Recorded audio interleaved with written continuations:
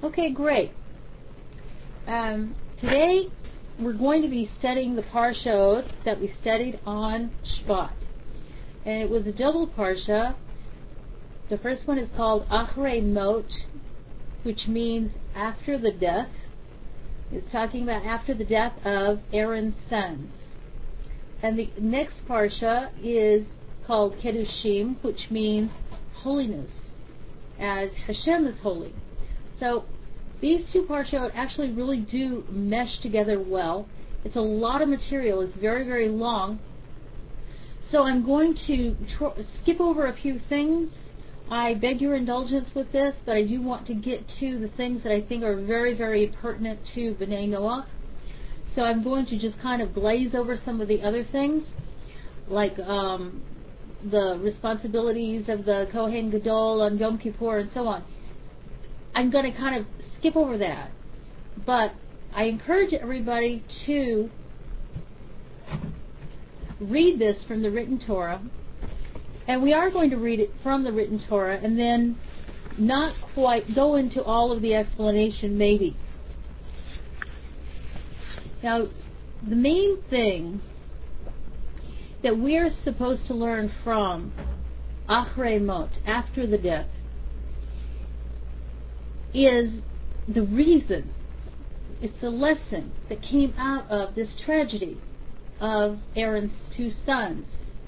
Nadav and Avihu. Now, what did they do? They were very, very zealous to worship Hashem. They wanted to be the priest. They wanted to be the Kohen Gadol. They wanted to be the priest. They wanted to actually even take the place of Aaron and Moshe. And when we get to the Parsha where this is really dealt with, what happened, we're going to go into it in more detail than I am right now. But suffice it to say, they made a very, very big mistake. Now, they were zealous and their hearts were in the right place. They did everything for the right motives, just like we always hear people say. Their hearts are in the right place. They did everything for the right motives. Yet, Hashem killed them. They died. And why? Why was that? Because he had given instruction of how to do these rituals in a specific way. And the sons of Aaron, here at the dedication of the Mishkan, no less, at the dedication of the tabernacle, decided that they were going to do things their own way. And from this we get some very, very big lessons. So, we begin the Parsha, Achrei Mot, in the 16th chapter of Leviticus, in the first verse. And it's interesting that this is the way that the Parsha that talks about Yom Kippur is introduced. Because Yom Kippur can be a little bit difficult for people to understand, the Day of Atonement. So we're going to begin with the first verse.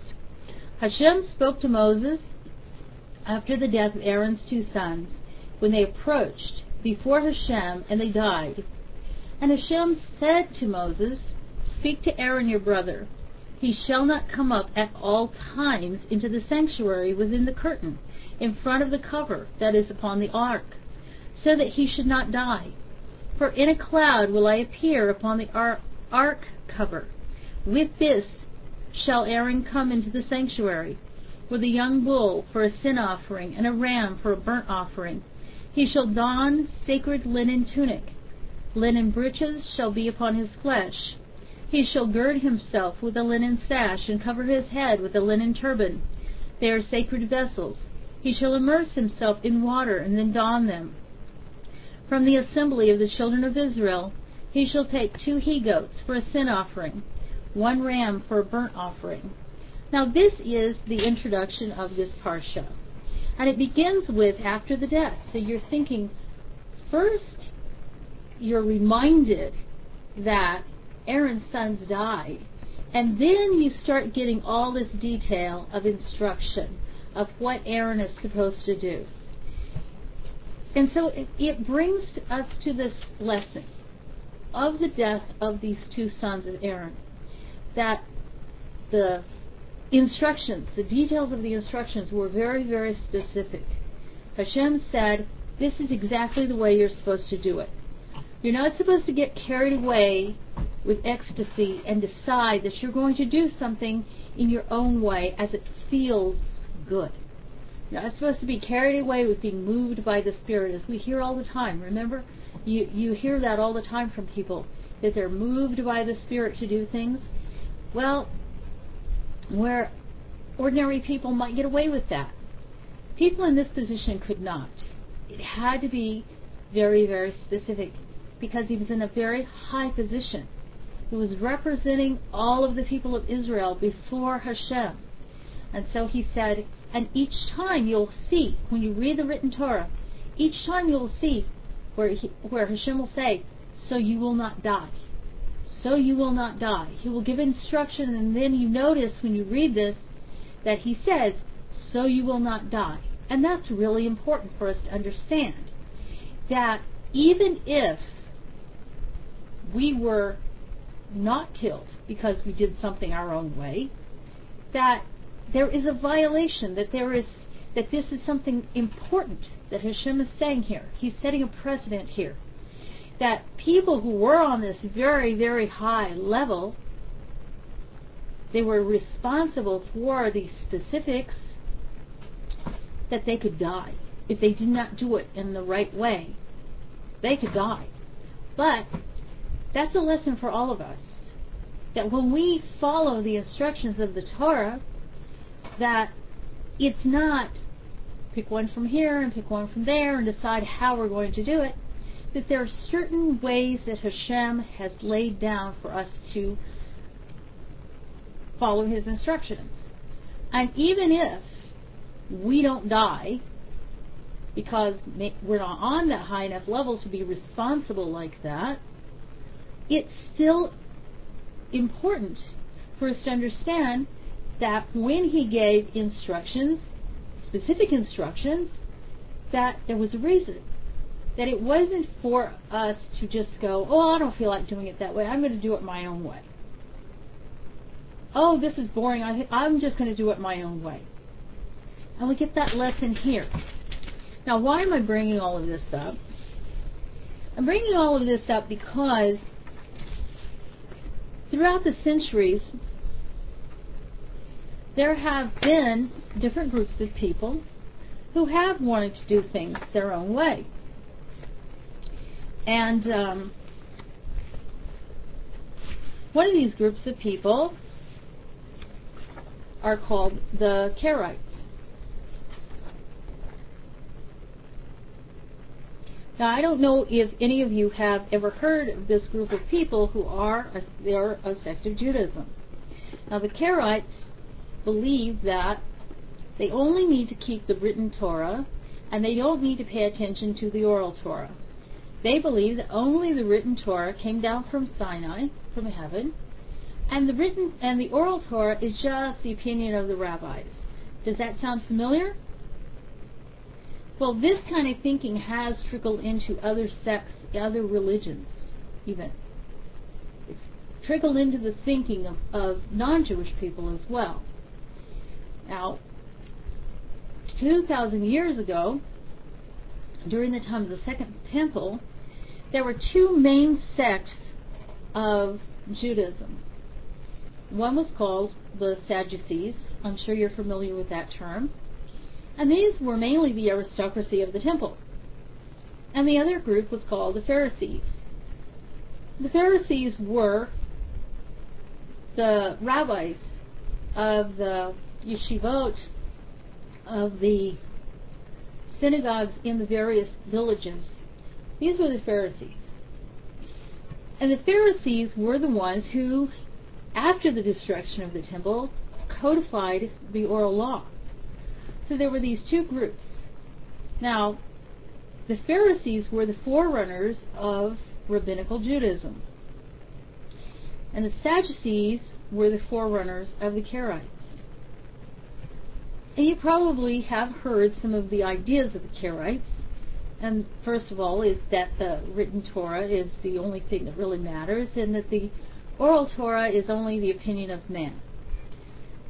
Well, this is not true, and this has gotten a lot of people into trouble with this kind of attitude. And this class that I'm teaching here is talking about the levels of Torah, how the levels of Torah come down, and how we need all of these levels of Torah in order for us to learn fully about the Torah.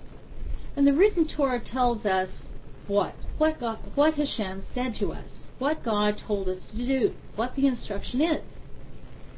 And then you have Mishnah, you have the more oral Torah that tells you how to do it.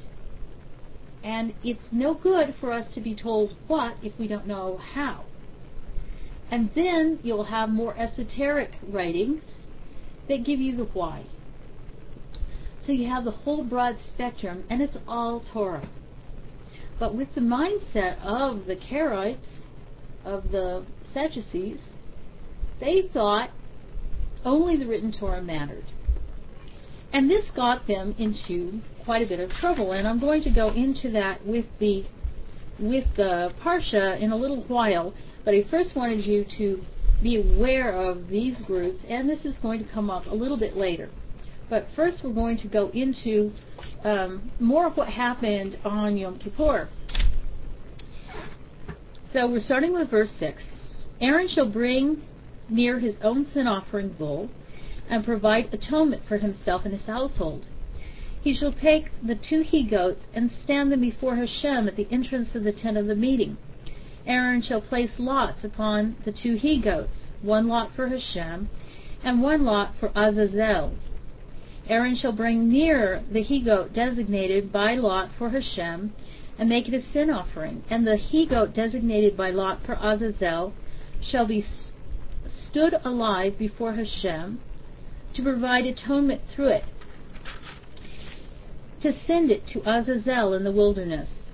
Aaron shall bring near his own sin offering bull, and he shall provide atonement for himself and for his household. Then he shall slaughter his own sin offering bull. He shall take a shovelful of fiery coals from atop the altar that is before Hashem, and his cupped handsful of finely ground incense spices, and bring it within the curtain. He shall place the incense upon the fire before Hashem, so that the cloud of incense shall blanket the ark cover that is atop the tablets of the testimony, so that he shall not die. And you notice this? So he shall not die. He shall take some of the blood of the bull and sprinkle with his forefinger upon the eastern front of the ark cover, and in front of the ark cover he shall sprinkle 7 times from the blood with his forefinger. He shall slaughter the sin offering he-goat for the people, and bring its blood within the curtain.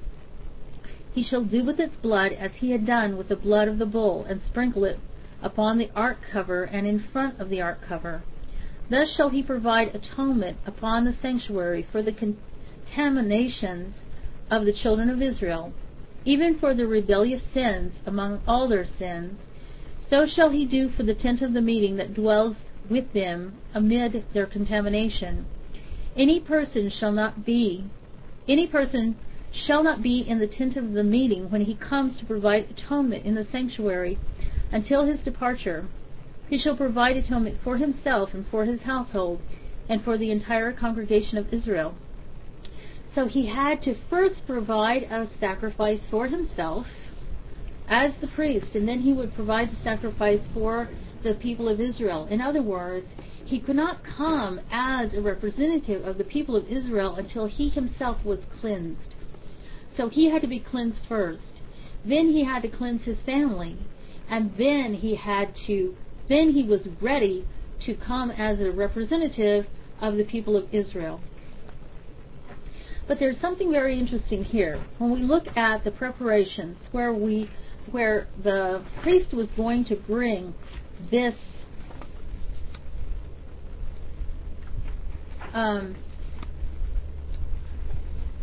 where he was going to bring the incense. Now this was one of the most difficult rituals of the high priest, because he was required to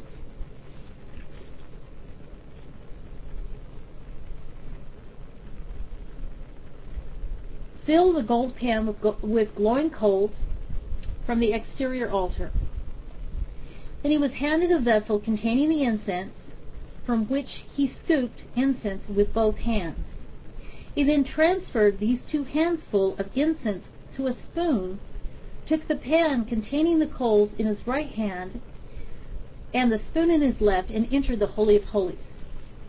He put down the pan with the coals between the poles of the Aron. And in the second temple, there was no Aron, and so he would put it on the stone where the Aron, where the ark had rested. Then he seized the edge of the spoon containing the incense with either his fingertips or his teeth to keep both hands free, and he poured the incense back into his hands, and then he would have to light it in the Holy of Holies. And this was the way it was supposed to be done.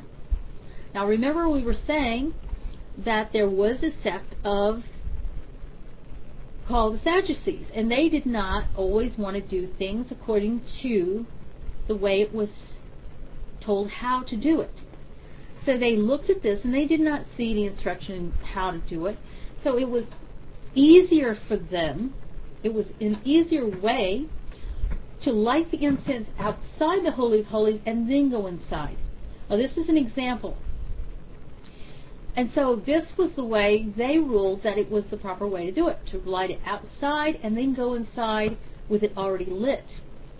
But this is considered an affront. This is considered breaking the law of the high priest. So there is a story in the Midrash, in the Talmud, about one of these Sadducees who happened to at the time be the high priest. He was the Kohen Gadol. And he realized that he had an opportunity to do the ritual in the way that was their tradition. But his father told him, no, even though we are Sadducees, we respect the sages.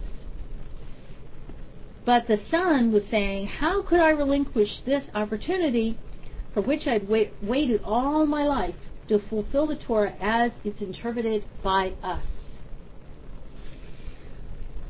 And the story goes that he, on Yom Kippur, did it his own way. He lit the incense outside the Holy of Holies, and then he went inside. And in that same year, he was found dead, because he had inhaled the scent. He was found dead on a garbage heap with worms, and it sounds disgusting, I'm sorry, but it's important, with worms crawling out of his nostrils. And it was what we call midah keneged midah, because he had inhaled the incense that was only supposed to be in the Holy of Holies. He had inhaled it in the wrong place. And you remember when Aaron's sons were killed. This is the way the Parsha begins. Achrei Hamot. After the death, when Aaron's sons died, they were offering up incense. In a way, they were offering up strange fire. In a way that was not permitted. So here is a story, once more, of one of these Sadducees who was offering up this incense. It's a very, very important thing.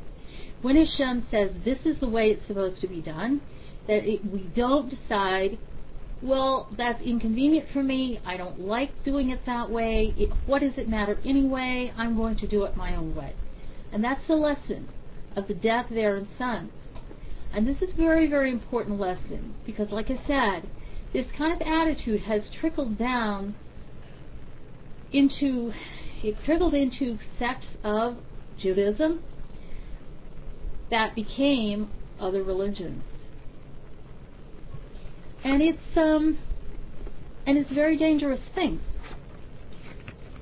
And this parsha stresses how dangerous that is. by saying, so you will not die, after each thing. For Hashem says, this is the way you do it. Do it exactly like I say, so you will not die. And there are a lot of things in this parsha that we think, well, what is the difference? What is the difference if I mix wool and linen? I mean, what difference does that make? What could that hurt? But yet, it is a written law. And then you have the oral law that talks about how to search for it, how to make sure you don't have those mixtures together. And we're going to go into that more in a little while. But all of these things are mysteries. And as far as how this applies to B'nai Noach, I think that's kind of obvious. Because, like I said, a lot of this has trickled into the thinking of the people in the nations. Well, it doesn't matter how we come to Hashem.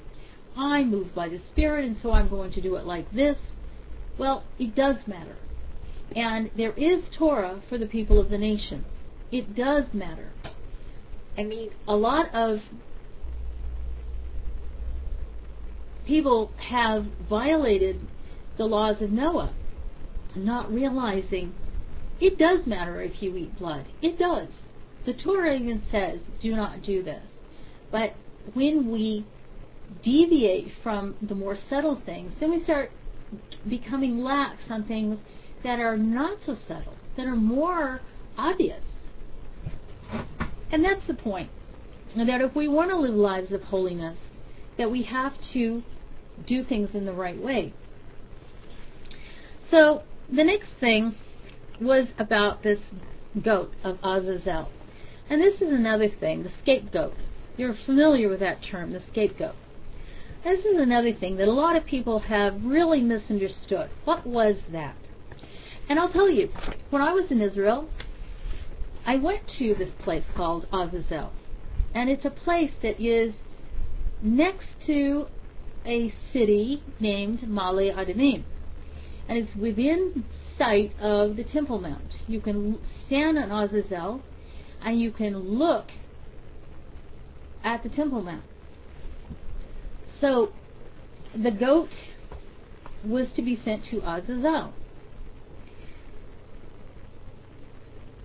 So there's a question. Why would we have, exactly what was this goat? What was this sacrifice? The other sacrifice, the goat that says to Hashem, that's real clear.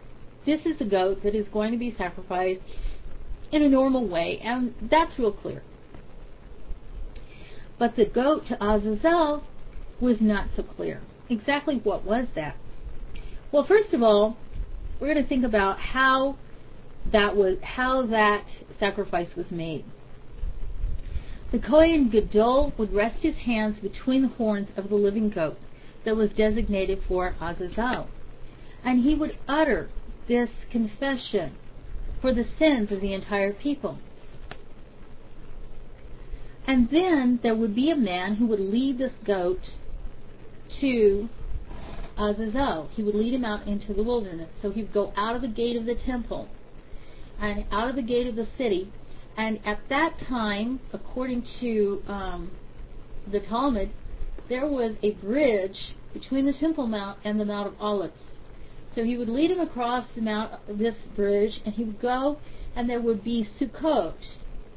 There would be little huts all along the way where people would offer this man drink because it's hot. It's Yom Kippur, but believe me, every year somehow the temperature just goes up.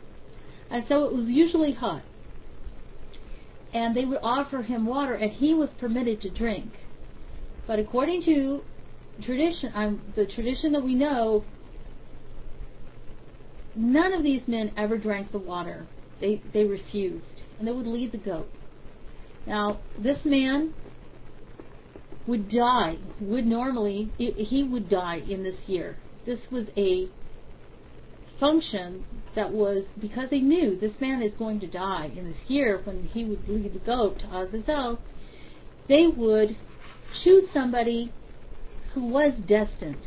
And they would know, Kabbalistically, they would know if this person was destined to die in this year. So it wasn't going to be somebody that his destiny was going to change. It was somebody who was already going to die in this year. And this was, even though this man is going to die in this year, I mean, think about this in a different way from what we normally think. This was not a punishment. His life, his purpose in life was finished. And this was going to be one last act, a really special act that he was performing for all of the people of Israel, leading this goat to Azazel.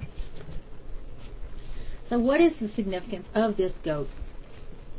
And this is a very mystical thing. And this is something that is called, in Hebrew, it is called a chuk. It's one of the laws that is difficult to understand, and we're not really given an explanation. So the term, we can see it one thing in the term, Azazel. Azaz means strong, and El means mighty. So these are two terms, mighty and strong. So the goat is being taken to this place that is like the mighty rock, mighty and strong. And in the Gemara, there's another explanation that Azazel is a composite of the names of two angels named Azza and Azael,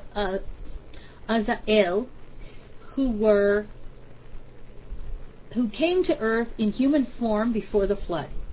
And they had said to Hashem, look at these people, they sinned, and they're weak, and if we were human beings, we wouldn't do that. So Hashem said, okay, fine, you're going to get your chance to prove it. And so they came to the earth in human form, and their depravity surpassed that of the generation of the flood. They were even worse than human beings. And so this is another thing that is implied by this goat, Azazel, that it is to achieve atonement for all these sins of immorality, like those of Azza and Azael. And then there's another interpretation that Azazel represents the Satan or a demon. Now, this is where the Jewish people are sometimes wrongly, and I'm underlining wrongly, accused of making a sacrifice to Chas v'Shalom, the Satan. And this is not true at all. So don't even consider that as being true. It is not. But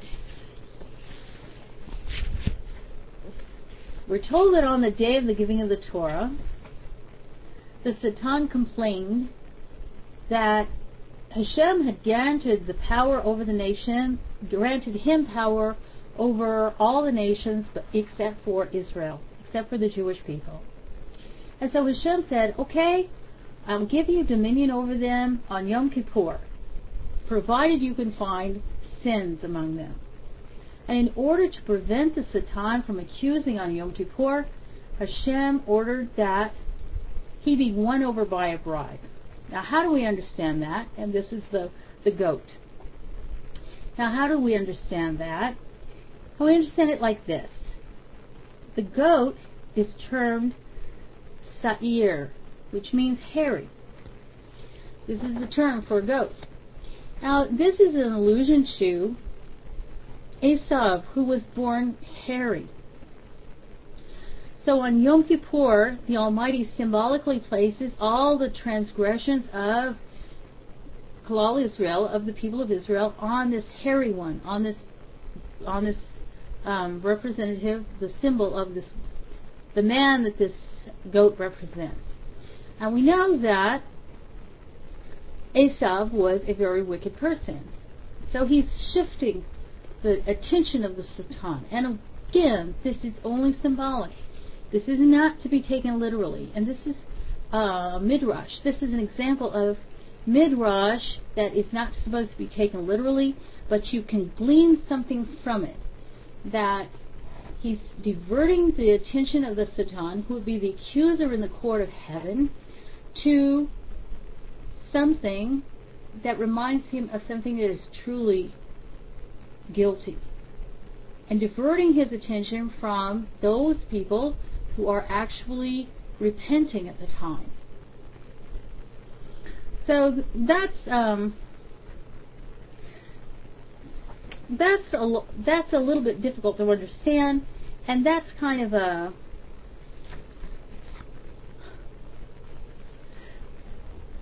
an explanation there. I hope that is, if you ever wondered about it, that gives you some idea about the scapegoat. It's not what people have thought. A lot of times people get these ideas, and it's not what people have thought.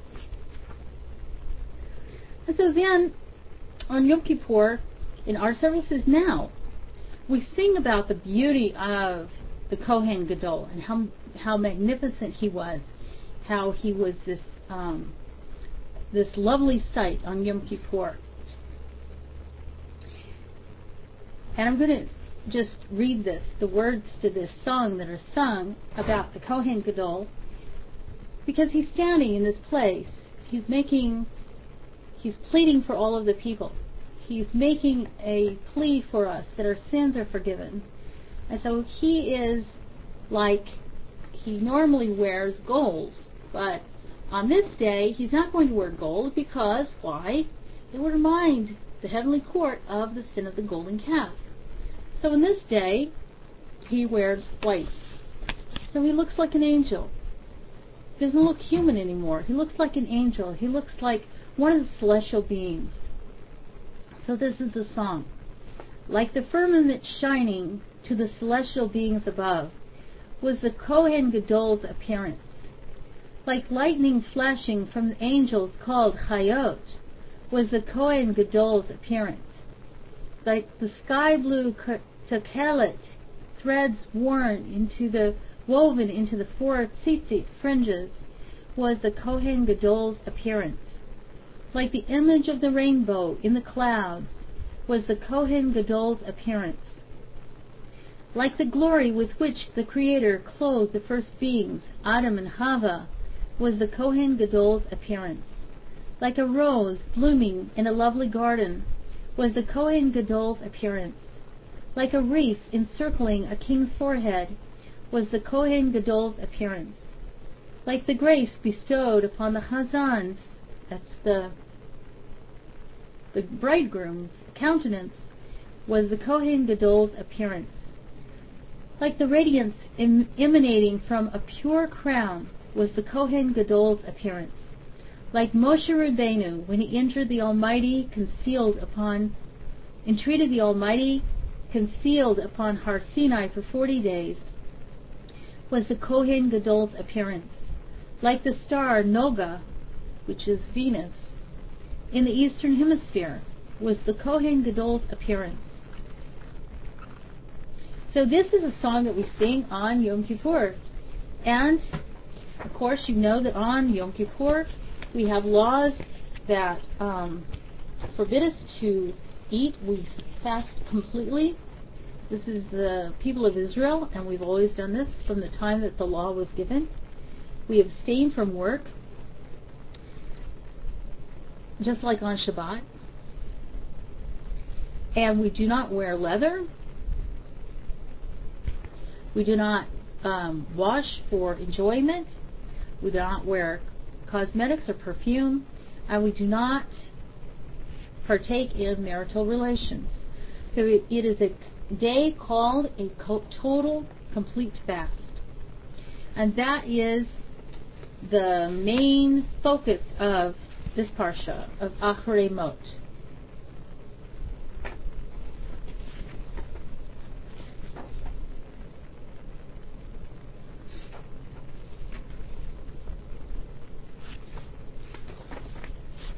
So,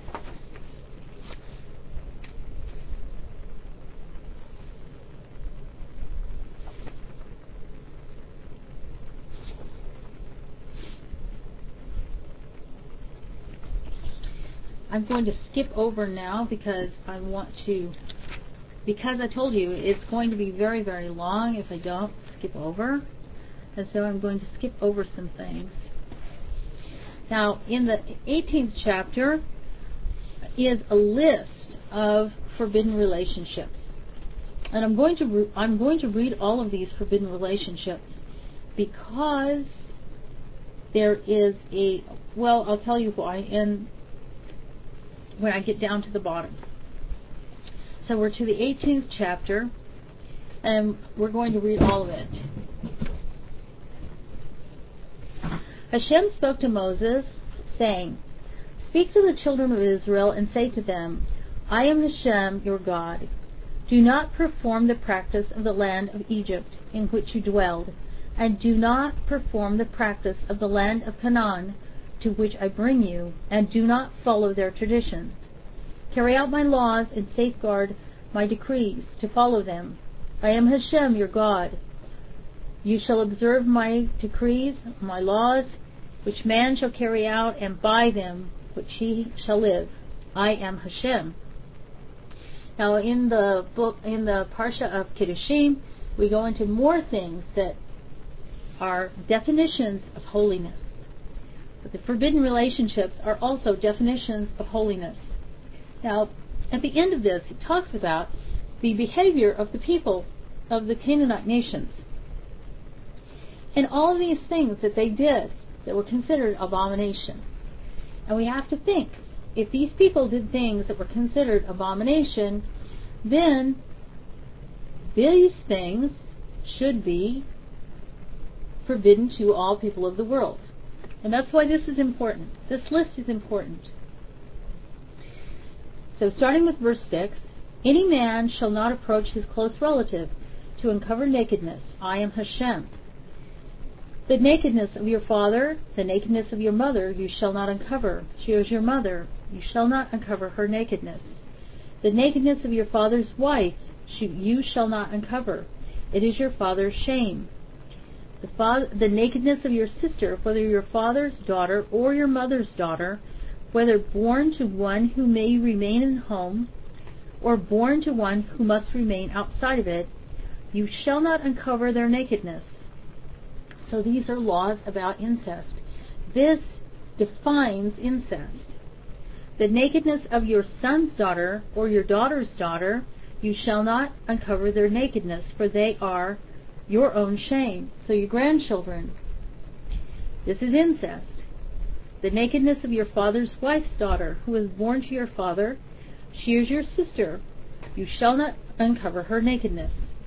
The nakedness of your father's sister, you shall not uncover. She is your father's flesh. The nakedness of your mother's sister, you shall not uncover, for she is your mother's flesh." So this is your aunts. "The nakedness of your father's brother, you shall not uncover. Do not approach his wife. She is your aunt." So your uncles, your aunts. "The nakedness of your daughter-in-law, you shall not uncover. She is your son's wife. You shall not uncover her nakedness. The nakedness of your brother's wife you shall not uncover. It is your brother's shame. The nakedness of a woman and her daughter you shall not uncover. You shall not take her son's daughter or her daughter's daughter to uncover her nakedness. They are close relatives. It is a depraved plot.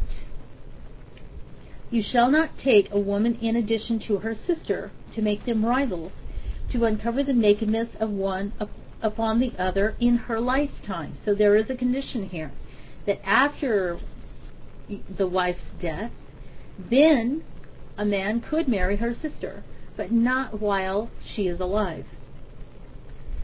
"You shall not approach a woman in her time of unclean separation, to uncover her nakedness. You shall not lie carnally with your neighbor's wife, to contaminate yourself with her."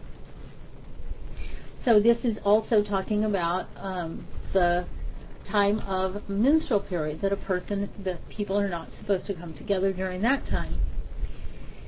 "You shall not present any of your children to pass through for Moloch, and do not profane the name of your God. I am Hashem." So this is, and it's interesting that this is listed, that the prohibition against passing your children through the fire of Moloch is listed along with these sexual sins. So this idolatry and sexual sins, they go together. There's something similar to them.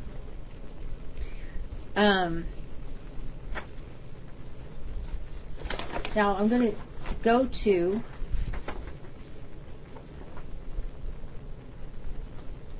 Now, I'm going to stop right here for just one moment and talk about this for just a moment.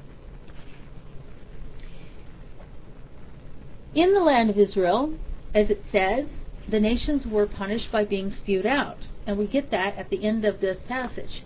The nations were spewed out of the land. And we see this kind of punishment for these sins, this whole list of sins of incest, of passing your children through the fire of Moloch, of bestiality, all of these things that were abominations before the face of Hashem, that the nations of Canaan were spewed out of the land. They were vomited out of the land. The people of Sodom and Gomorrah were killed with fire from heaven. So why is it that you see people in other nations doing these same things and that does not happen? Now, can you answer that? I mean, think about it.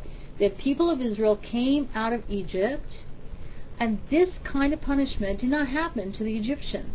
The only reason that they suffered the plagues was to make them let the people of Israel go. They were not being punished for abominations. They weren't being punished for abominable sins. But the people of Canaan, of the nations of Canaan, and the people of Sodom and Gomorrah were punished this way. Can you think of a reason why? What is the difference?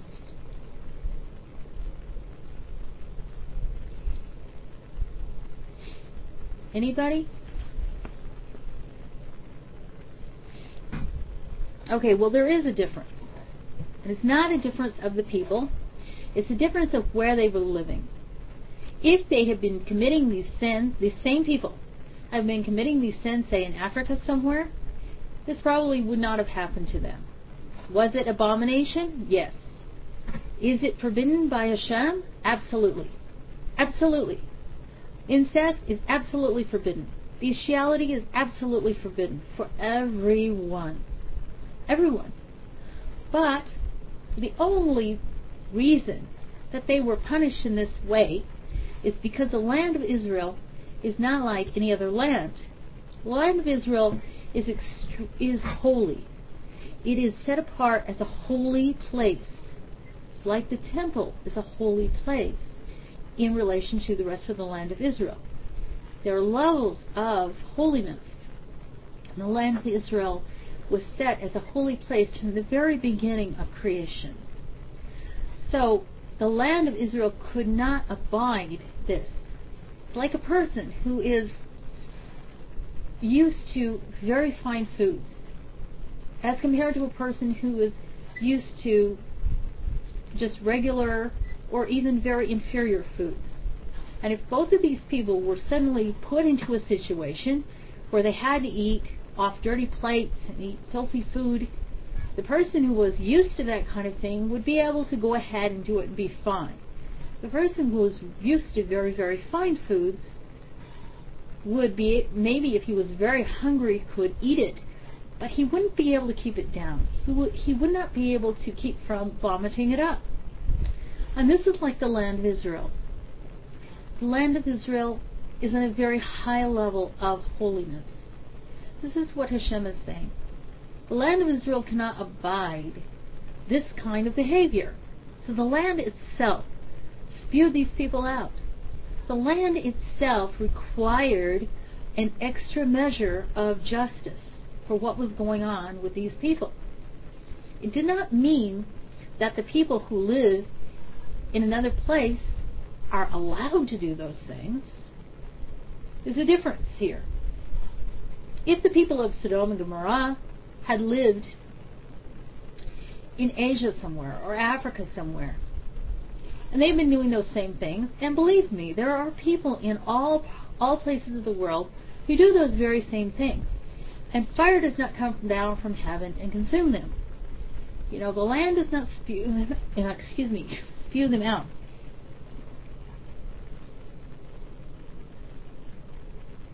So this is a difference. This is a difference of where they were. And that's the explanation of why the people could not get away with that in the land of Israel. And they had to leave, or they had to die, because it could only tolerate it so long, and it could not any longer. Does anybody have something to say about this? I mean, I'm doing all the talking and I'm not hearing anything from you. Does anyone have any questions about this? Because this is an area that really does affect, this really has something to say to B'nai Noach. You know, one of the laws of B'nai Noach is that you not participate in acts of immorality. And this is a definition of what immorality is. This is the definition from the Torah of immorality, of immoral acts. I mean, it's one thing for you to just be told, and like I said, a lot of times we'll just see a law and we think, oh, we know what that means. We don't know what that means at all, because it is very involved. And the Torah comes with a lot of detail here of what is immorality. And then you go straight from immorality into idolatry. And that's right, practicing idolatry. It was also practicing idolatry. And these things were all tied up together. That's why you have all of these forbidden acts, and then right after that you have, you shall not present any of your children to pass through for Moloch. Because those things were tied together. And the land could not abide that. It could not abide this immorality. But does that mean that, say, idolatry is okay in other parts of the world? That Hashem does not care about idolatry anywhere except in the land of Israel? No, that's not what that means. It just means that in the land of Israel, it is not tolerable.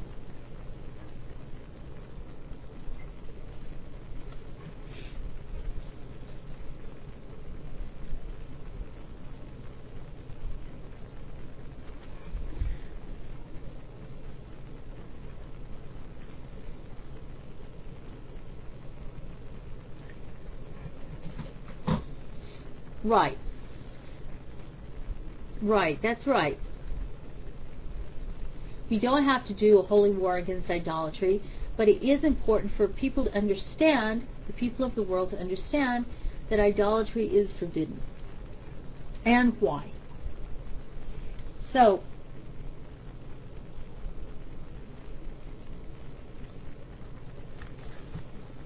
let me just go ahead and finish reading this.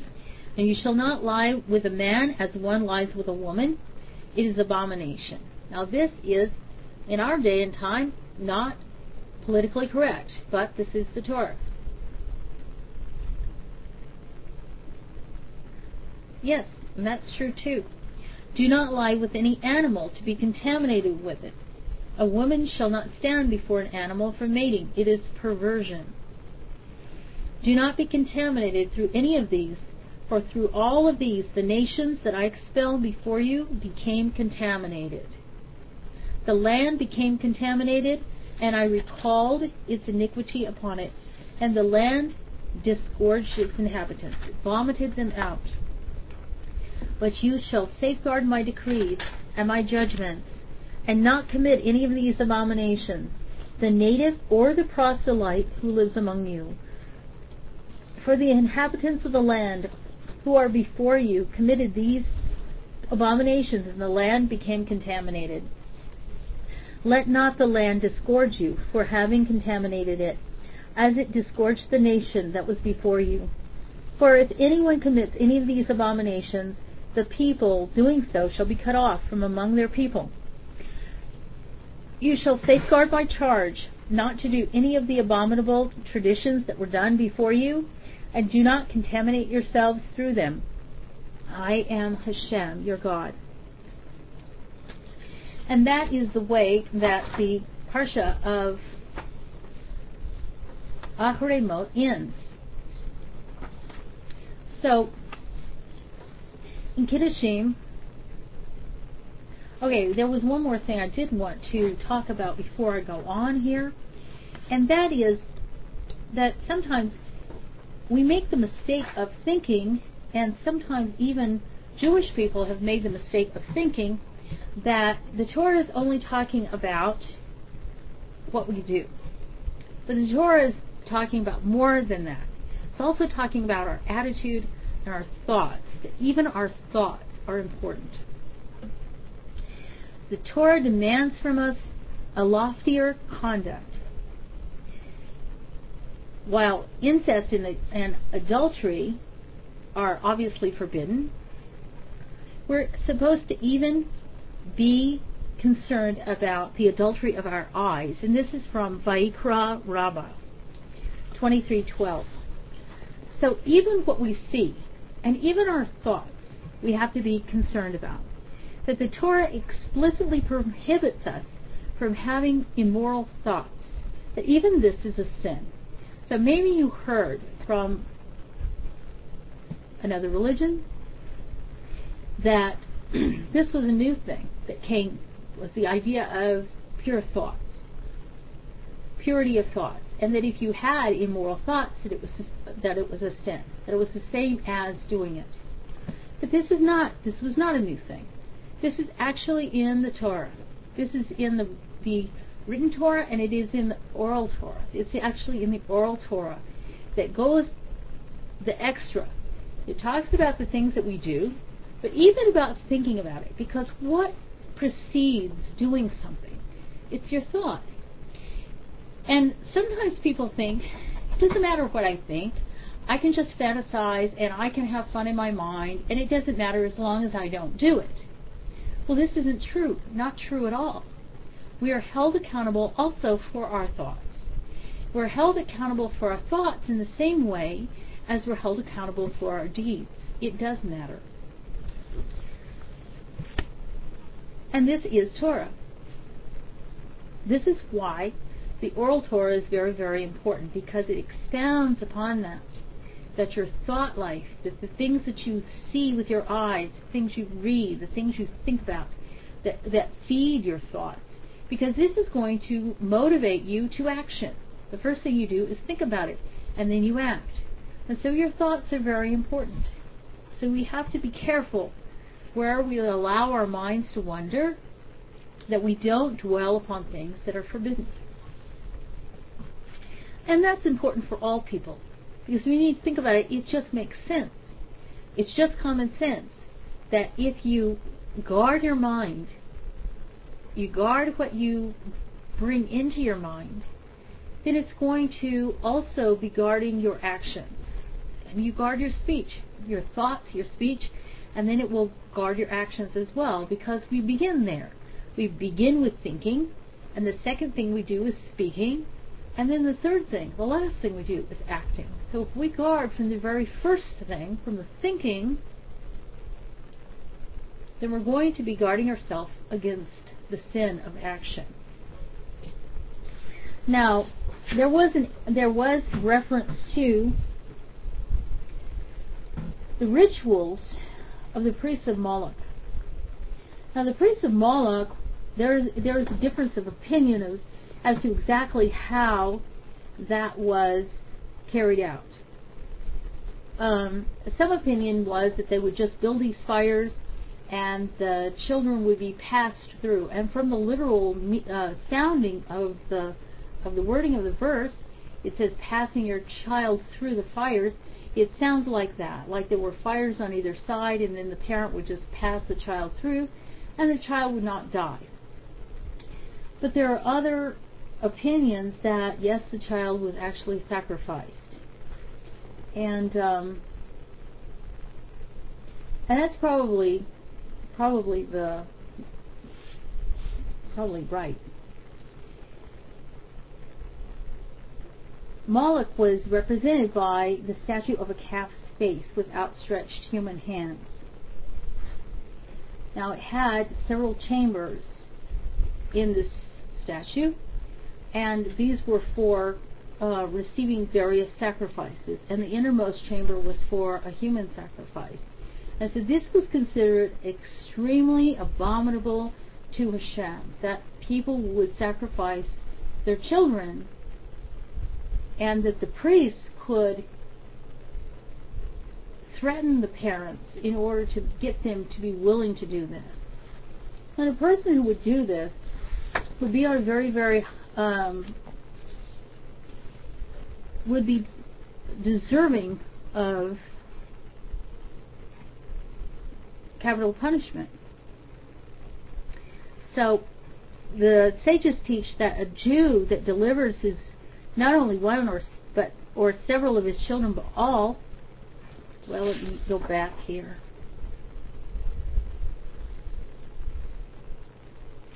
So the Jews were warned not to deliver their children to Moloch.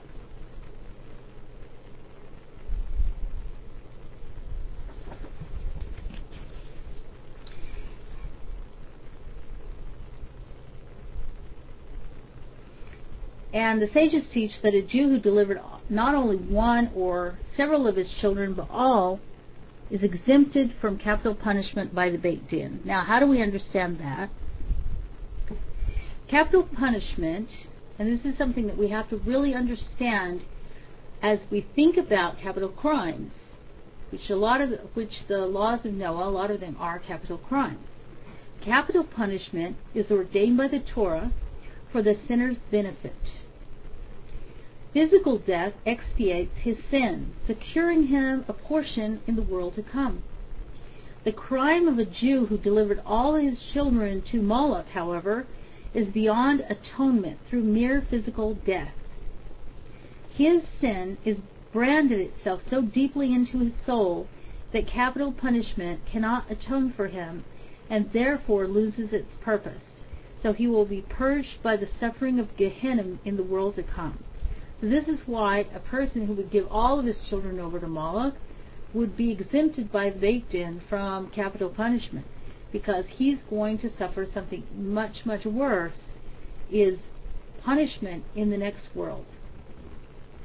So we kind of have to shift our thinking about capital punishment and why Hashem, that it's a remedy for sins that we commit. Now we're going to go to the next Parsha, and it's Kiddushim. And I told you this is a lot of material, and so please be patient. Hashem spoke to Moses, saying, "Speak to the entire assembly of the children of Israel and say to them, you shall be holy, for holy am I, Hashem, your God." So Hashem is saying to the people of Israel, you're supposed to be a holy people. And then through this Parsha he explains what this means. "Every man, your mother and father, you shall revere, and my Sabbaths you shall observe. I am Hashem your God. Do not turn to idols, molten gods you shall not make for yourselves. I am Hashem your God. When you slaughter your peace offerings to Hashem, you shall slaughter it to find favor for yourselves. On the day of your slaughter shall it be eaten, and on the next day, and whatever remains on the third day shall be burned in fire. But if it shall be eaten on the third day, it is rejected. It shall not be accepted. Each of those who eat it will bear his iniquity, for what is sacred to Hashem has he desecrated, and that soul shall be cut off from his people." Now, in the beginning of this passage, we're reading something that should sound very familiar. First, we read, "You shall be holy, for I am holy. I, Hashem, your God." So what does this remind you of? It should remind you of the Ten Commandments. We have a reiteration in this Parsha of the Ten Commandments. The first one, of course, is the first commandment is, "I am Hashem, your God." And so here in Parshat Kiddushim, it states, "I am Hashem, your God." And then the second commandment of the Ten Commandments is, "You shall have no other gods." And in Parshat Kiddushim, in 19:4, we read, "And do not make for yourselves molten gods." So we have like a reiteration of the Ten Commandments in this Parsha. The third commandment is, "You shall not pronounce the name of Hashem your God in vain." In Parshat Kiddushim, in the 12th verse, we will get down to the 12th verse. It says, "You shall not swear falsely by my name, thereby desecrating the name of your God. I am Hashem." In the fourth commandment is remember the Sabbath day to sanctify it. Now, in Parshat Kiddushim, of course, we had that in the 3rd verse, but also we have it again in the 13th verse. You shall not swear falsely. You shall not cheat your fellow.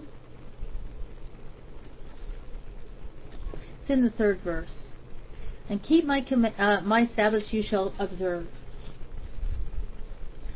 And the 5th commandment is honor your father and mother. And here in the very first part, it says, "Every man, your father and mother shall you revere." The 6th commandment, "You shall not murder." In Parshat Kiddushim, in the 16th verse, it says, "You shall not stand by the blood of your fellow man." Now, it's interesting because the 16th verse begins with, "You shall not be a gossip monger. You shall not be a gossip monger among your people. You shall not stand aside while your fellow's blood is shed. I am Hashem." And we're going to talk about this in a little bit in more detail. The 7th commandment is, "You shall not commit adultery." And in Parshat Kiddushim, in chapter 20, verse 10, says, "The adulterer and adulteress shall surely be put to death." The 8th commandment, "You shall not steal." In Parshat Kiddushim, see, these are not in order like they are in the 10 Commandments. It says, "You shall not steal." And the 9th commandment is, "You shall not bear false witness against your fellow man." In Parshat Kiddushim in 19:16 says, "You shall not go about as a talebearer," or "You shall not be a gossip monger among your people." The 10th commandment is, "You shall not covet." In Parshat Kiddushim, it's very interesting. The way it is said is, "You shall love your fellow man as yourself." So we're going to go into these a little bit more in detail. Now, remember we were talking about earlier about thought processes and how we speak, what we say, and how this leads to action. So immorality in deed and even in thought creates a spirit of impurity. The spirit of impurity in the person's own heart and in the world at large. And so this is one of the reasons that Hashem is saying, "Be holy as I am holy." And he's telling the people how. So he's saying to them, if you want to attach yourself to me, this is something we should all think about. If we want to attach ourselves to Hashem, then we have to know what he's like. We have to study what is Hashem like, and we have to want to be more like Hashem ourselves. Now, the first thing that we come to is this idea about respecting our parents.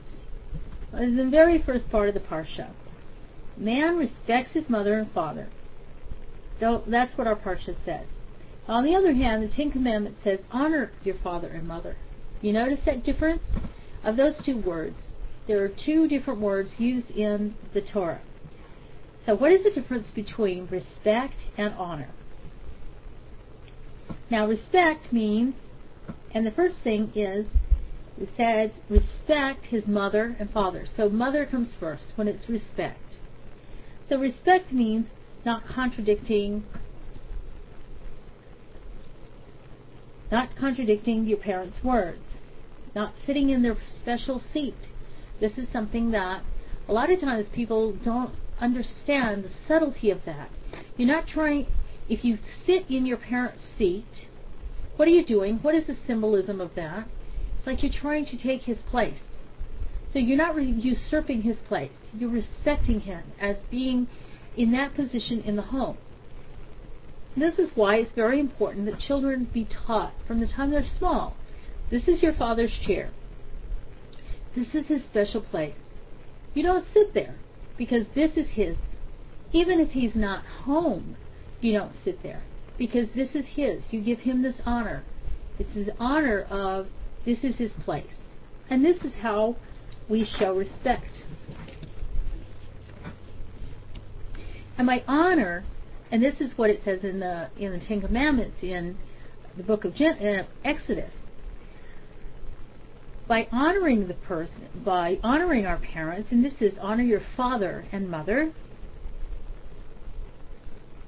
we see to it that our parents are provided for. Now, why is it that when it says respect, we say the mother first, and when it says honor, we say the father first? Well, when we respect it's harder. It's the one that is harder to respect that comes first. And it's the one that's harder to honor that comes first. Now the father just normally commands respect.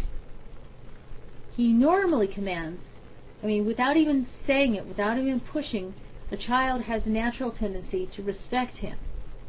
But maybe not so much with the mother because she's softer. She's a softer touch. And so that's the reason that Hashem puts the mother first and says, respect her.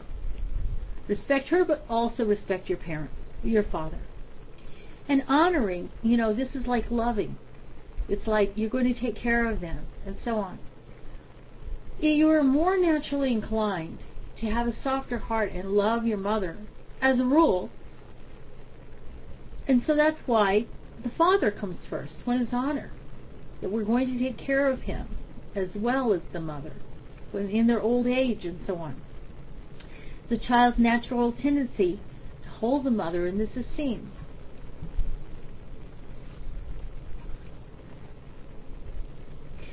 So, there is a midrash about one of Yaakov's sons named Naphtali. Naphtali was known for being very swift. And why was he very swift? He was very swift in running to do things for his father.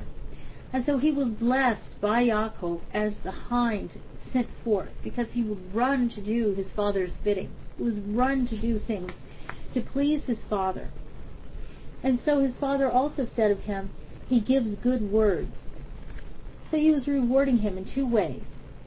He merited a portion in Eretz Israel whose fruits matured swiftly, because he ran to do his father's bidding. So his fruits matured swiftly in the area of the north. I think Anna lives in that area, or you live in the area of Naphtali or Issachar. Maybe Issachar. And another reason, another way that he was rewarded was that it was during the period of the judges. That from him came the prophetess Deborah and the general Barak. And so when the Jews were oppressed by the Canaanites, the people of Naphtali went swiftly to carry out the war against Sisera. So then it's interesting that this command to give respect to your parents, give respect to his mother and father, in the same sentence ends with, you shall keep my Shabbat, for I am God. And this ending teaches us that a child must ignore his parents' wish. This is an exception, that he must ignore his parents' wish if they want him to transgress the Torah, if they want him to, for instance, violate Shabbat, because this is like one of the main observances.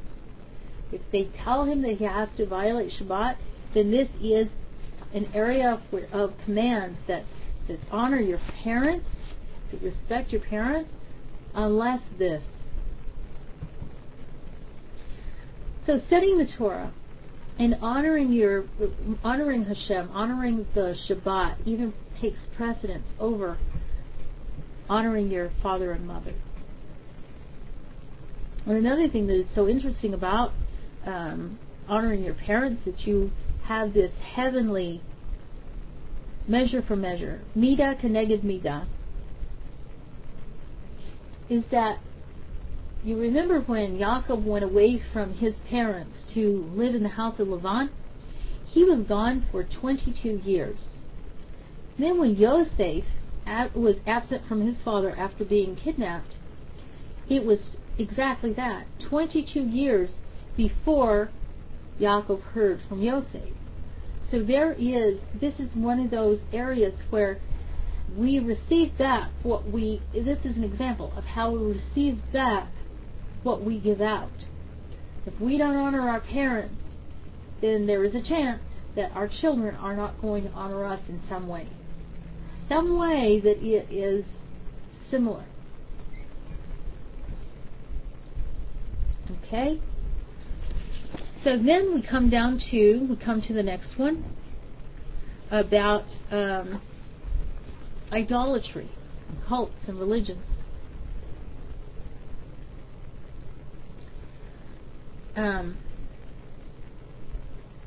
So we're told not to turn to idols, and this is in the 4th verse, 19:4. Do not turn to idols and molten gods, that shall make for yourself. I am Hashem your God. So here, the idols are termed Elohim, which is one of the names of idols. Now, strange gods in the Tanakh are known by 10 names. In the Bible, there are 10 different Hebrew names that refer to idols. Now, this one refers to the emptiness, the hollowness, how they have no power. Then there is the word peselim, which means hewn images that are hewn out of stones. And then there's the misachot, the ones that are poured, the molten images. And then the matzavot, which are the standing, immobile statues that are standing. And atzavim are idols that are assembled from different parts. And teraphim, you're familiar with that from the book of Genesis. It comes from the word ripayon, which means decay, because they will eventually decay. And we went into that when we were talking about Lavan. Gilulim implies that they're abhorrent. Shikutzim means that they're despicable. Hamonim refers to the sun worshippers who face the sun. This is the worship of the sun as a god. And then the Ashtaroth were trees erected by moon worshippers. So these are all the different terms that the Tanakh uses at various times, and they have different implications of what exactly the people were doing. And all of them were abominations. All of them were forbidden by Hashem, by the Torah. And so whenever it talks about a prohibition against idolatry, it's not talking about just one, it's talking about all of these things, all 10 of these things. So, to be very careful against idolatry, there are also prohibitions. And this is something that's very important for all of us to know. It's forbidden for us to gaze at idols. Like sometimes people will go sightseeing in a foreign country. Like if you go in Thailand, there are idols everywhere. And the idols are part of the sights that people go to see. So it's forbidden to gaze at them, at a statue that people worship. We shouldn't just stand and gaze at it. One should not arrange a rendezvous saying, meet me by this and this idolatrous statue. That's also forbidden. That's also considered idolatry, that you're giving honor to this idol. And we may not pay mental attention to any subject that is included in the category of idolatry. So this is telling us that it's very dangerous for us even to study about other religions. I mean, it can be very dangerous because we're giving attention to this subject. We're concentrating our thoughts on this subject, and it does sully our souls.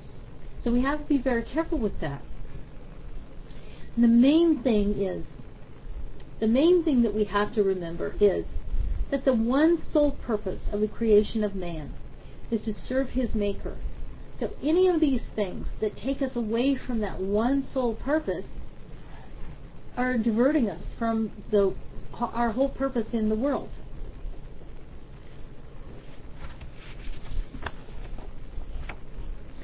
So the next thing is there's a prohibition against stealing. Well, this is, of course, in the Ten Commandments, but it's reiterated here. You shall not steal. Now, in the Ten Commandments, when it talks about theft, it's specifically talking about kidnapping. It's talking about stealing a person. So this is the reason that in the Ten Commandments, the sin of theft that it's speaking of there is actually a capital crime. Kidnapping is a capital crime. But being a thief of an object is not, according to the Torah, is not a capital crime.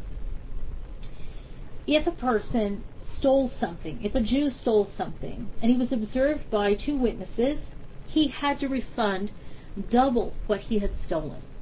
He had to refund what he had stolen, and then he had to refund back the value of the property. So it was paying double, because he'd also vexed the person. Now, there are various things that we have to realize about what constitutes theft. Now, I really encourage everybody to attend Adam's class on Saturday. Adam's class on Saturday is going to be, let me go to that.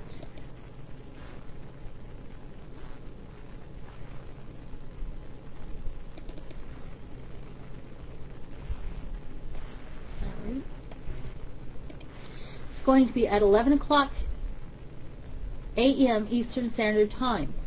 And he's going to be speaking on the 7 laws. And it's going to be in segments of 13 weeks each. And one of those segments is going to be specifically on theft, what constitutes theft. But like I said, in the Ten Commandments, what constitutes theft is kidnapping. Now, just like the subject of immorality, if you would think about it, you were guilty. Well, theft is also, it has these shades. Another way that we are guilty of theft, for instance, and we wouldn't even think about it, is if, say, we're careless with other people's belongings. You know, we think, oh, well, it doesn't matter. I can use this however I want. We're careless with other people's belongings. That's a form of theft. And we have to be very meticulous. We have to be meticulous about that we don't inadvertently pick up even a small thing and say, like you're at your office. You say, oh, well, I think I need this pen at home, so I'm going to take it home with me. Is that your pen? It's not your pen. It belongs to the company. And so even that is theft.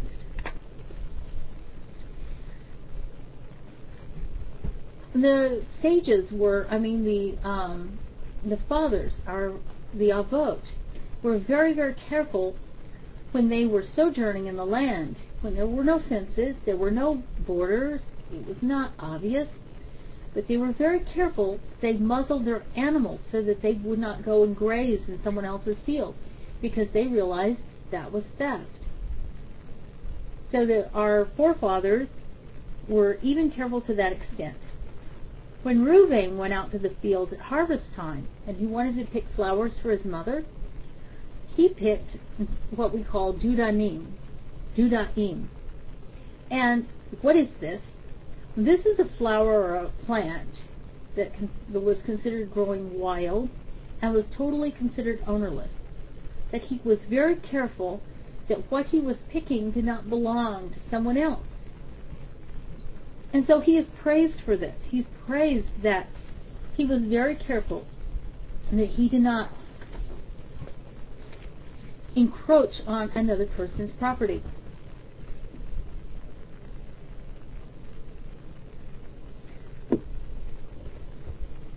So now we're going to go to the next thing,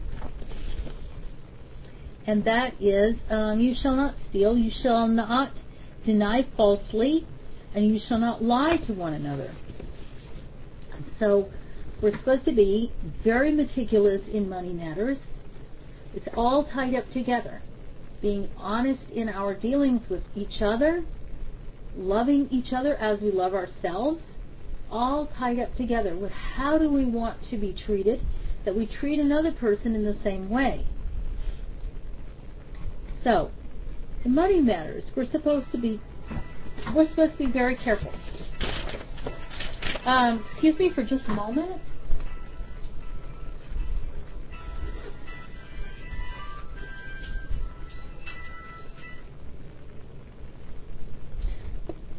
Just a moment.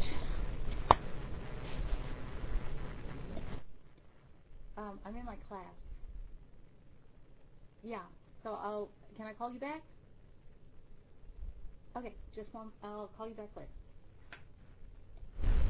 Excuse me for that interruption. I apologize. Another way that we have to be careful about theft is about time. When we steal someone else's time, we promise that we'll be there at a certain time, and the person is waiting for us. I mean, there are a lot of ways that can be considered theft that we don't really think of as theft. But there are a lot of ways that can be considered theft. So we need to be very sensitive to this subject. And another thing is about being honest with our words, being honest with what we say to each other. And this is the next part of that verse, is being careful about not swearing falsely, not taking a false oath, that we are very, very careful that we're speaking truthfully to another person. Sometimes people say, well, for peace between people, it doesn't matter if we lie. Hey, we can stretch that to a point where it matters. And that becomes nothing but an excuse. And then it becomes too convenient. It becomes too habitual for us to be saying things that aren't true. And we can comfort ourselves by saying, oh, well, it's just to keep peace and all that. But it's not. That's an excuse. So we have to be careful in how we deal with other people. Would we want somebody to lie to us? Would we want somebody to be careless with our belongings? No. So each one of those times we have to consider, how would I feel if it were me? And then we come to the next part of that verse, which is taking a false oath. And in the Ten Commandments it says, do not pronounce the name of Hashem, your God, in vain. And what this is really referred to is for instance, say a blessing, and we don't mean it. If we say a prayer, I mean, there are a lot of people who will say prayers and they will make great statements and all this, and they don't really mean it. So essentially what they're doing is they are taking Hashem's name in vain. And this is a very serious, serious matter. And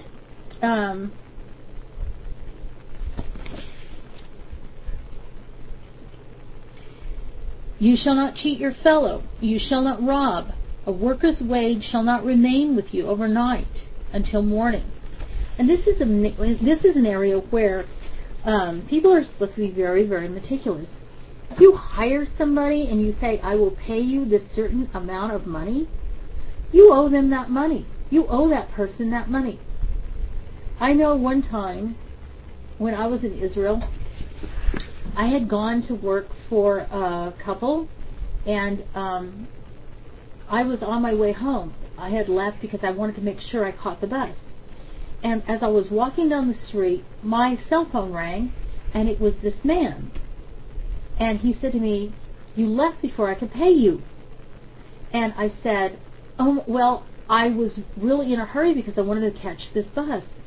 And he said, but you don't understand. I owed you this money for working for me this day. This money is yours. It doesn't belong to me. I'm not supposed to hold this money. It's yours. But I didn't want to go back because I would miss my bus. And I lived way in the Shomron, and this was in Yerushalayim. It was in Jerusalem. And it was a cold night. And so I said, well, I really don't want to miss my bus, and I don't want to come back. So then he did something I thought was really amazing. He said, okay, this money is yours. I'm holding it in keeping for you. And I realized he was making a statement. He was making a statement that was according to the Torah.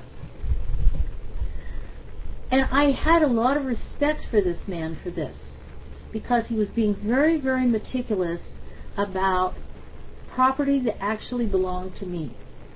He was being very, very meticulous that he was making a statement to me, and even before Hashem, that he was going to safeguard that money that belonged to me, as being just like a safeguard, like a caretaker of that money.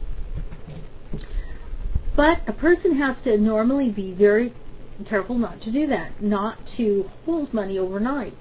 And he was trying to observe that Torah commandment to the letter, meticulously. So I have a lot of respect for this man. Not everybody is that careful, but the Torah does command us to be just that careful. So the Torah has a lot of commandments about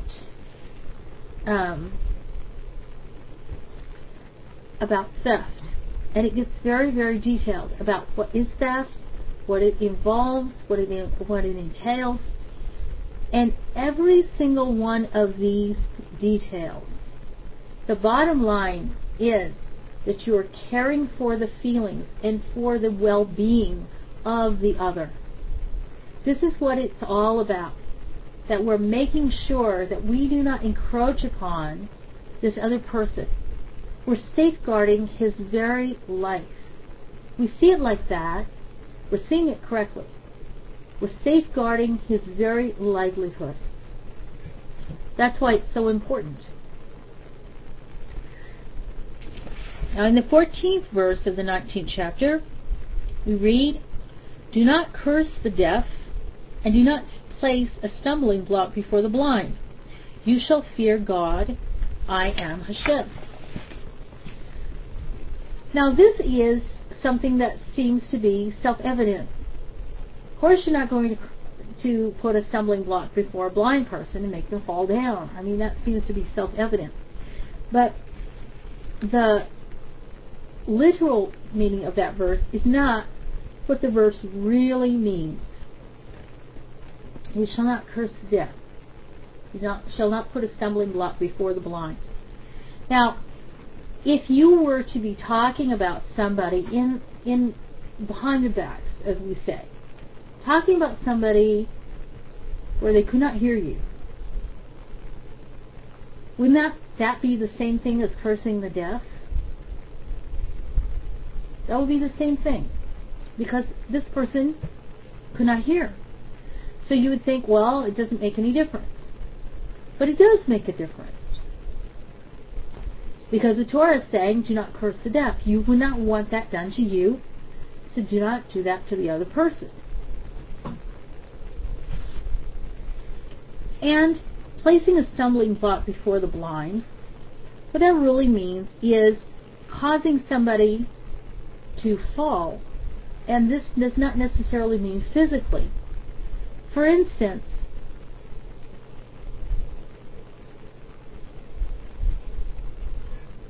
giving bad advice to somebody. That's one thing.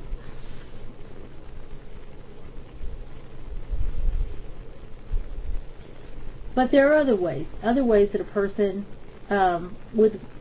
could be considered putting a stumbling block before the blind. And it's like, for instance, causing a person to sin. A parent is prohibited to hit his adult child. Why? Because if he ridicules this child, if he hits this child or something, he could provoke that child into dishonoring him. And Chas v'shalom, hitting him back maybe. He would provoke him into sin. A parent, when we're told, honor your father and mother, there's also this prohibition of putting a stumbling block before the blind is the other side of that. That the parent is also responsible for guarding that child to be able to honor him. He should not give him reason to dishonor him. So it's a two-edged thing. You see what I'm saying? And the Torah gives this in two different commandments. Honor your father and mother is on the child's side, but on the parent's side, it's do not put a stumbling block before the blind, because a child is like an ignorant. He's a child. He's coming up, and even if he's an adult, he may be ignorant in areas, or even if he's not, it may be very, very difficult for him to honor you if you are ridiculing him, or if you are causing him pain, if you're abusing him. So this is on the parent's side. If the parent has done this to him, he is guilty of putting a stumbling block in front of the blind.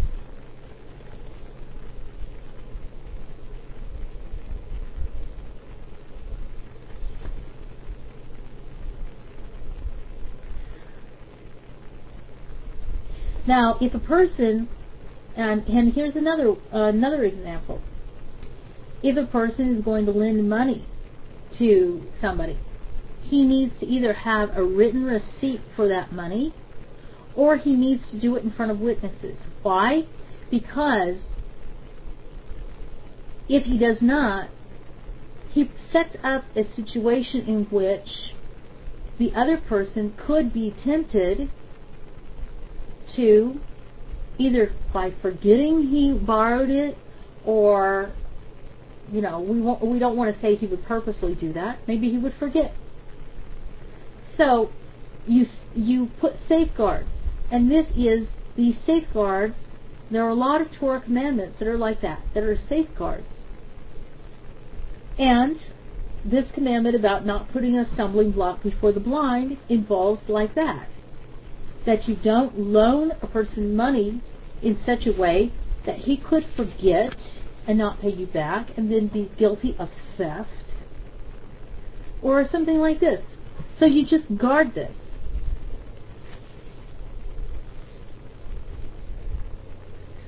So there's a story. We don't have enough time for that, so I'm going to just skip over that and go on.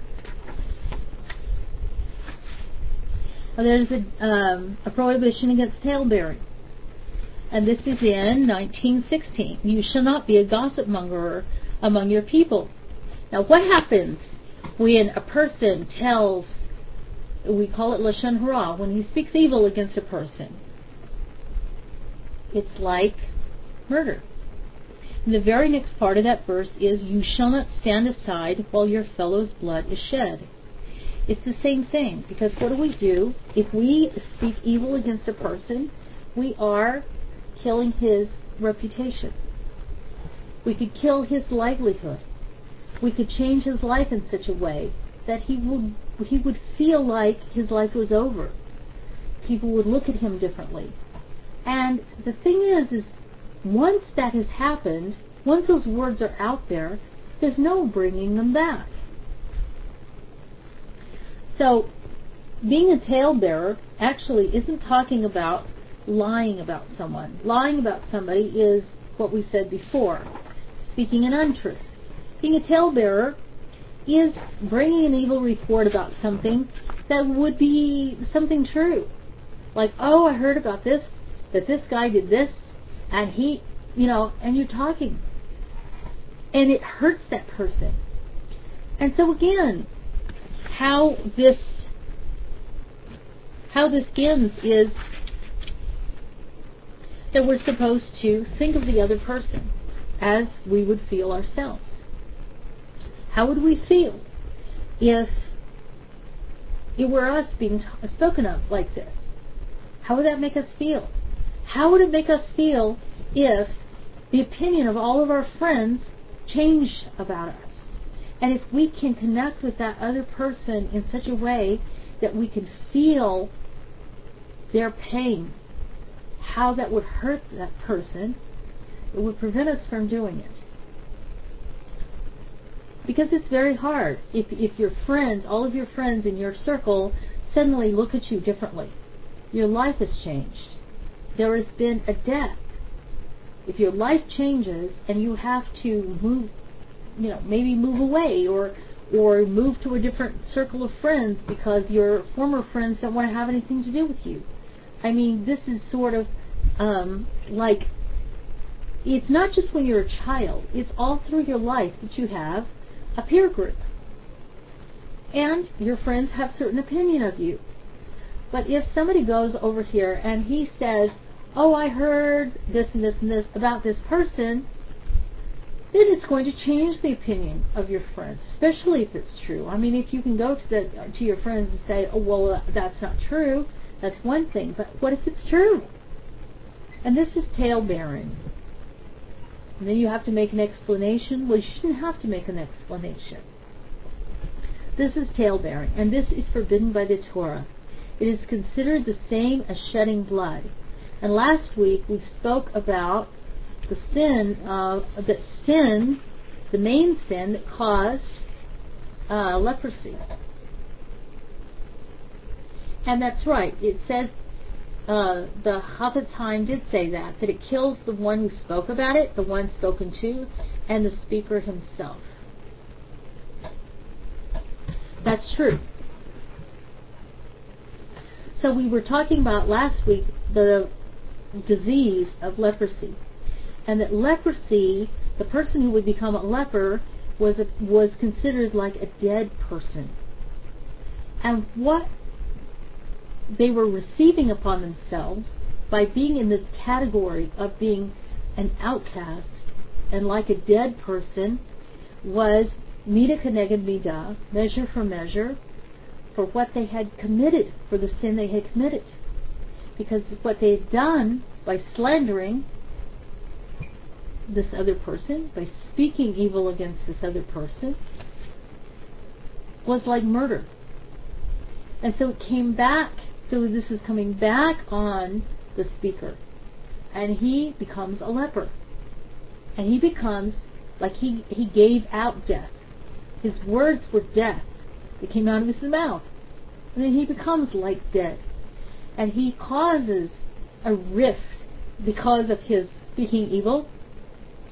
Then he becomes ostracized himself. He is cast out of the camp. So this was last week that we talked about. I mean, the parsha was about the leprosy.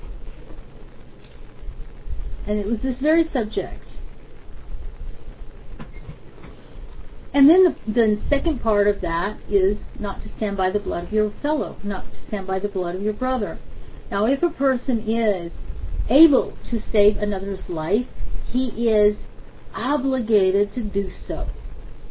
Obligated to do so. If, however, his own life would be in danger if he were to try to save this other person's life, like, for instance, running in a burning building and the building is falling down, you are not obligated to do that. If the person is drowning and you don't know how to swim, don't jump in there to try to save him because you would die too. But if you do know how to swim, you should. And another thing, if you can save a person's life, then prohibitions of Torah are set aside. Like, for instance, A man is not supposed to touch a woman. But if a woman is drowning and he can save her, he should jump in and save her. He should touch her to bring her to safety. So these things are set aside for saving of a life. Now another thing that I think is very, very important that I want us to talk about, and this is in the 17th verse. You shall not hate your brother in your heart. You shall reprove your fellow and not bear a sin because of him. This is a very important concept, not to hate your brother in your heart. This means that you're not supposed to hate somebody in secret. And this is the epitome of hypocrisy. You know, people who go around and they smile and they act like they're all friendly to you, but then behind your back they're saying, oh, I hate that guy.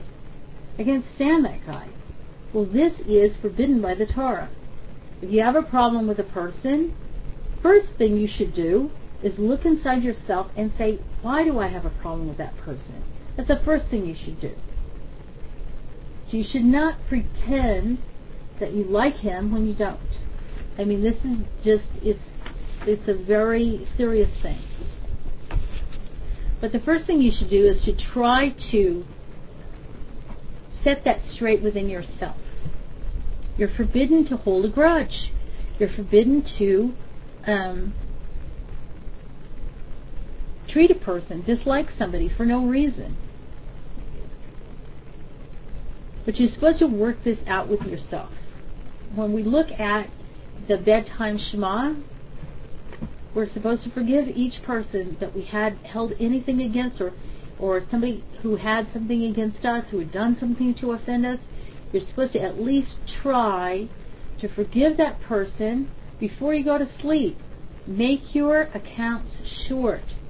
Don't hold on to things. Don't wait on things, because it builds up and it becomes harder. It's a whole lot easier if we let go of it quickly. And this is the advantage to the bedtime Shema. If you have a Siddur and you read that, you will see that it says, even in this lifetime or any other, anybody who has offended me in any way whatsoever. But first of all, it's going to be this day who has offended me. And that's very good, Anna. The definition of hating your brother is to not talk to him for 3 days. But what if you know a lot of people? I mean, but if you, yeah, that's good. And again, we would have to understand that in the sense that it's said and not in a literal sense, because there are a lot of people that we can't talk to every day. If you know a lot of people, it's difficult to talk to them every day.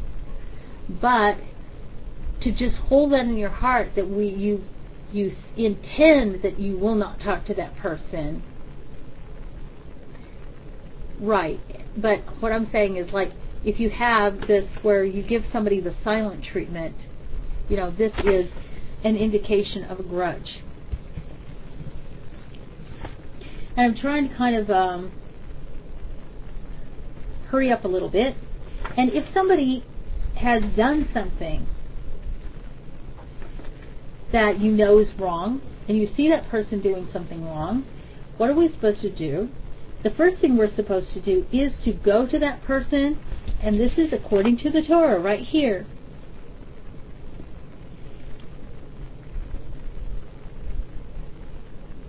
You shall reprove your fellow and not bear a sin because of him. If you see somebody is doing something wrong, then you are supposed to say to him in a loving way, not in a sarcastic way, but in a loving way, that he is doing something wrong. And if you do not do it, then the Torah is saying that you bear a sin because of him. That this is on you. His blood is on you, essentially, if you do not reprove him for doing something that is wrong. Now, there are exceptions, of course. This is only for somebody who is observant of the Torah, somebody who is a righteous person and is going to listen. If a person is a scoffer, now we're told in Proverbs 9:8, Do not reprove a scoffer, lest he hate you. Rebuke a wise man, and he will love you. So, if a person is an evil person and he's a scoffer, you're wasting your words, and you're not expected to reprove this person. Okay? And like I said, I'm trying to hurry up here.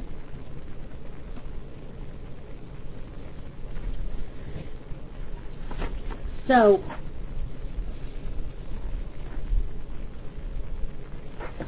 and of course, if you are reproving somebody, this should be done in private, not in public. You should always be very, very careful of the person's feelings and not be using that as an excuse to berate him. It should be done in a very loving way. Now, sometimes people say that they don't want to reprove someone else because they won't listen to him because he's guilty of it himself. He's probably guilty of things himself. So, this is a reason why we should be careful to examine our own hearts before we do this, before we reprove someone else, and to be careful of our own observance of Torah. And ultimately, all of this, and I didn't get into the last part of the Parsha, but ultimately all of these things come to tell us that we should love our fellow as ourselves. And this is all of it in a nutshell. There's a story of a non-Jewish person who came to the sage Shammai, and he asked him to convert him to Judaism, on the condition that he could be taught the whole Torah while he stood on one foot. And Shammai thought he was a scoffer and told him, "Get out of my sight, you horrible person, you just go away." So then the man went to the Beit Midrash of Hillel, and he asked him the same thing. Asked him to convert him and tell him the whole Torah while he stood on one foot. And so Hillel said to him, "Okay, I'll accept you as a convert. And the whole Torah is this: whatever is hateful to you, do not do it to another." And the rest is all explanation of this principle. So go and study. So Hillel actually taught the convert the negative side of that. The positive side of that, of course, is to do things for another person that you would want done for yourself. But this is more complicated than the negative. So he taught him the negative side. And this is it in a nutshell. All of these things that we've been discussing in Kiddushim, and even in Acharei Mot, but mostly in Kiddushim, about conduct between a person and his fellow man, is loving your fellow as yourself. And we began in Acharei Mot talking about Yom Kippur. And when the Jewish people come to Yom Kippur, the first thing that we have to do is go to another person and ask their forgiveness. We have to set things right between ourselves and our fellow man before we can come to Hashem and set things right with Him. We have to have this world balanced before we can think that we're going to have our relationship with Hashem balanced and in good standing. So I hope that everybody has enjoyed this class. I'm sorry I did not really get to finish all of it. Like I said, it was a lot of material. But I kind of ran over a little bit, and Anna is in the classroom, and I'm going to now hand the mic over to her. And I really thank all of you for being in the classroom with me. And I invite you to join us again. We're going to have more classes on Wednesday. Tomorrow is Jack Saunders' class. And then on Thursday at 7 o'clock Central Time, 8 o'clock Eastern Time, we're going to be replaying the class that was given in the morning from Israel. And so I invite all of you to come into the classroom at 8 o'clock Central Time. Wait a minute.